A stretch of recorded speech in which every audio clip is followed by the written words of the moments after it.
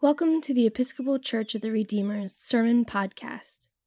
The readings appointed for this sermon are from the book of Exodus, chapter 3, verse 1 through 15, Paul's first letter to the Corinthians, chapter 10, verse 1 through 13, the Gospel according to Luke, chapter 13, verse 1 through 9, and Psalm 63, verse 1 through 8. God, grant us serenity to accept the things that we cannot change, courage to change the things that we can, and the wisdom to know the difference. In the name of the Father, the Son, and the Holy Spirit. Amen.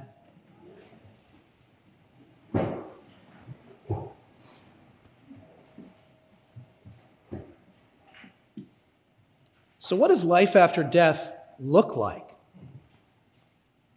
I mean, what does it really look like? This is something we've all wondered if we've been honest. Okay, we're Christian, we believe in this thing. We believe that there will be life after death. We believe in the resurrection. But seriously, what will it look like? Will I recognize people there? Will they recognize me? Will I have hair again? What will it? Sorry, that's where I meant immediately. I don't know where you go. We all have our thing. Will I look the same or will I look different? What are the things that I think will be? And then, of course, there's the logistical questions about this whole resurrection from the dead. Well, what if you were cremated? How's God going to make that work? Well, what if you were cremated and then some of you was spread over here and some of you was spread over here? Is there just going to be this, are they all going to be gathered up together and all this stuff? Or how's it all going to work? What if I lost a limb earlier on in life? Where did that go? And is that going to be reconstituted? How does this all work? These are the kinds of things that we all stayed up late at night when we were teenagers wondering, of course. Or maybe if you've been honest with your friends, we've talked about it. And we go, wait a minute, but logistically, okay, I want to believe in this, but logistically, how does it work? Well, we heard today in our letter to the Corinthians, Paul has a very pastoral word to us when we wonder these things. And it's basically like, you fools, what's wrong with you? Stop worrying about this stuff. That's really what he says. We tried it, but the reality is I think about this stuff too. We all wonder about this, right? We wonder, what is it actually going to look like and be like? And Paul really does, guys, we're thinking about this all wrong. You're worrying about this thing that you cannot control. And you're worried about trying to understand something that you actually cannot understand, not fully. Because what Paul says is, what goes into the ground is one thing. What comes out of the ground is something completely different. What dies is one thing. What is raised up is something new. He's saying you can't fully understand it. It's hard for us. We want to understand.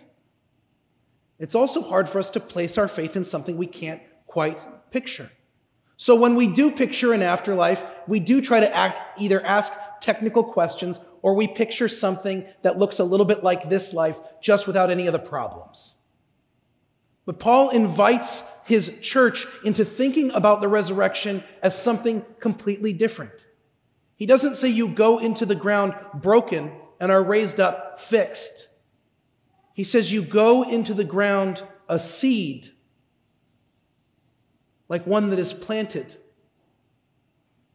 And when you're raised up, it's like something new, a new life, a new growth that is blossoming into being. He compares this, as Jesus did in his ministry, he compares this understanding of death and resurrection not to something being broken down and then put back together, not to something that was needed to be fixed and is finally fixed. Paul and Jesus both describe death and resurrection as a seed going into the ground and being transformed into a plant.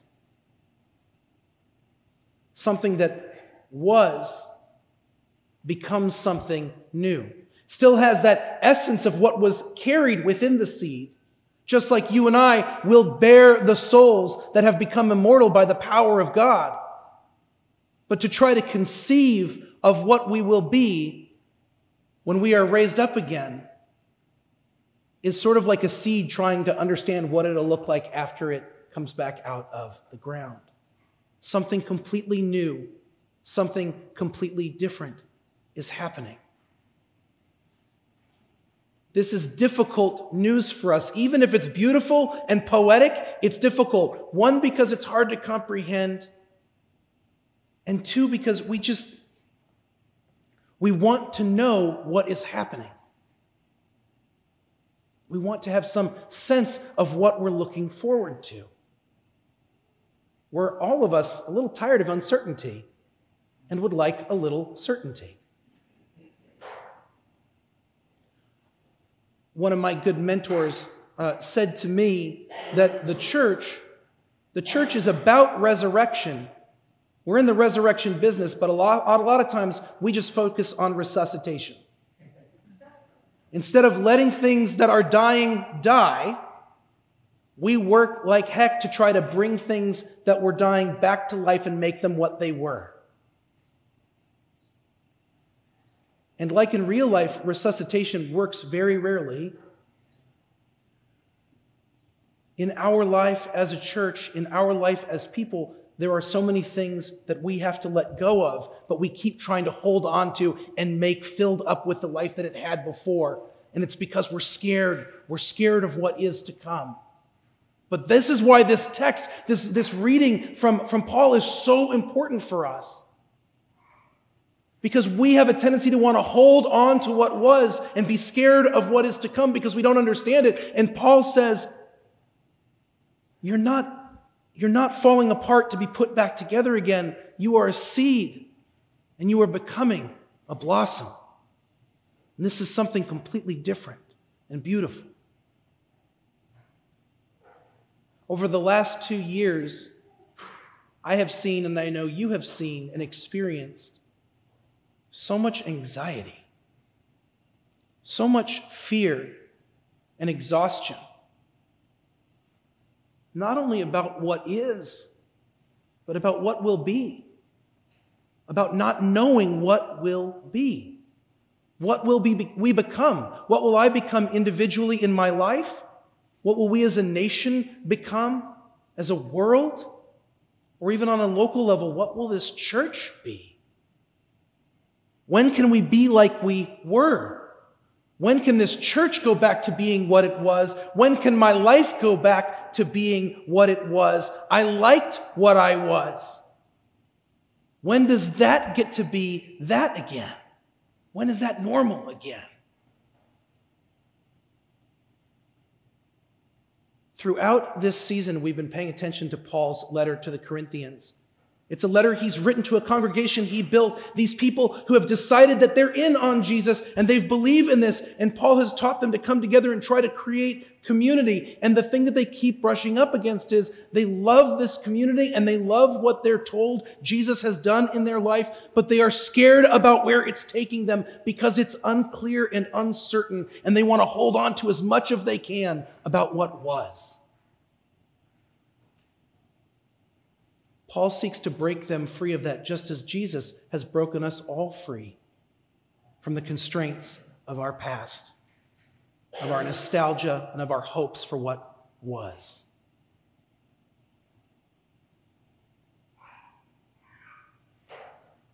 I know that we're scared and uncertain.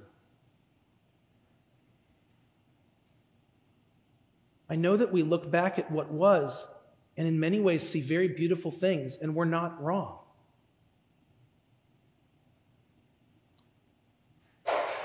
But what if what was just the seed for what is to become?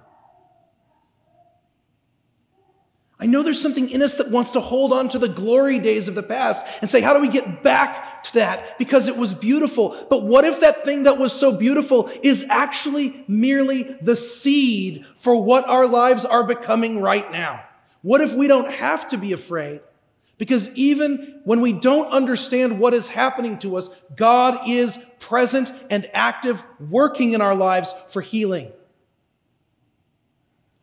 This is the story that Paul tells again and again, and so does Jesus in all of the gospel teachings. That wherever we are, whatever we are experiencing, whatever fear we have about what is to come, whatever is to come, God is there in it. And you are loved. Whatever is coming our way, it is a part of God's reconciliation and healing of this world, and that includes you in this life and in the life to come. You are completely and totally belonging to God, and that doesn't end with death, and it certainly doesn't end because of a pandemic.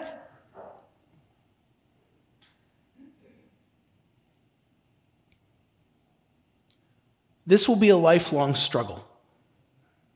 No one sermon, no one teaching, no one perfect word will help us get it perfectly understood in our hearts and in our lives.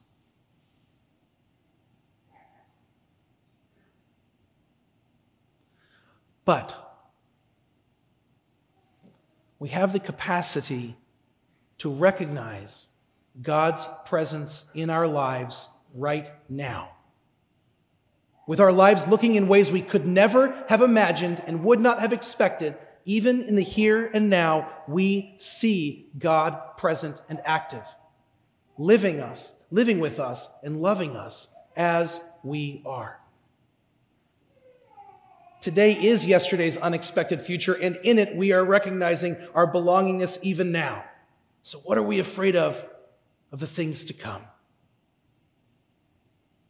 We are a resurrection people. We don't need to hold on with some tight grip on ideas of what we were. We also don't need to reject the things that we have been. We can look back at our lives as a people, as a country, as a church, and we can love them for the seeds that they were. We can see so much of the life we had buried in the ground, and we can grieve that, so long as we understand that in this world God has made, new life is coming to be within us, within this community, and within this world we share and we love. Today is, later on, as I said in my announcements, today is our annual meeting. And it's a natural time for us to think about what the last year has been like. Lent's coming up after that. You'll have a lot more opportunities to think about all the things that could have been. But when I think about the year 2021 in the life of the Church of the Redeemer, I see so many things dying and so many things being born. I see so many new ways of us learning how to be church together that sit right alongside the sorrow and the grief we feel at losing things that were. I see our resilience right alongside our sorrow.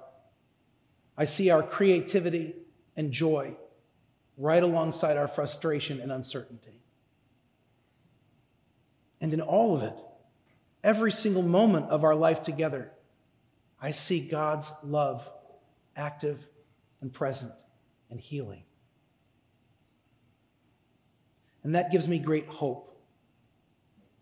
Great hope for what is blossoming, for what is emerging from the ground as we continue to become church in Jesus' name.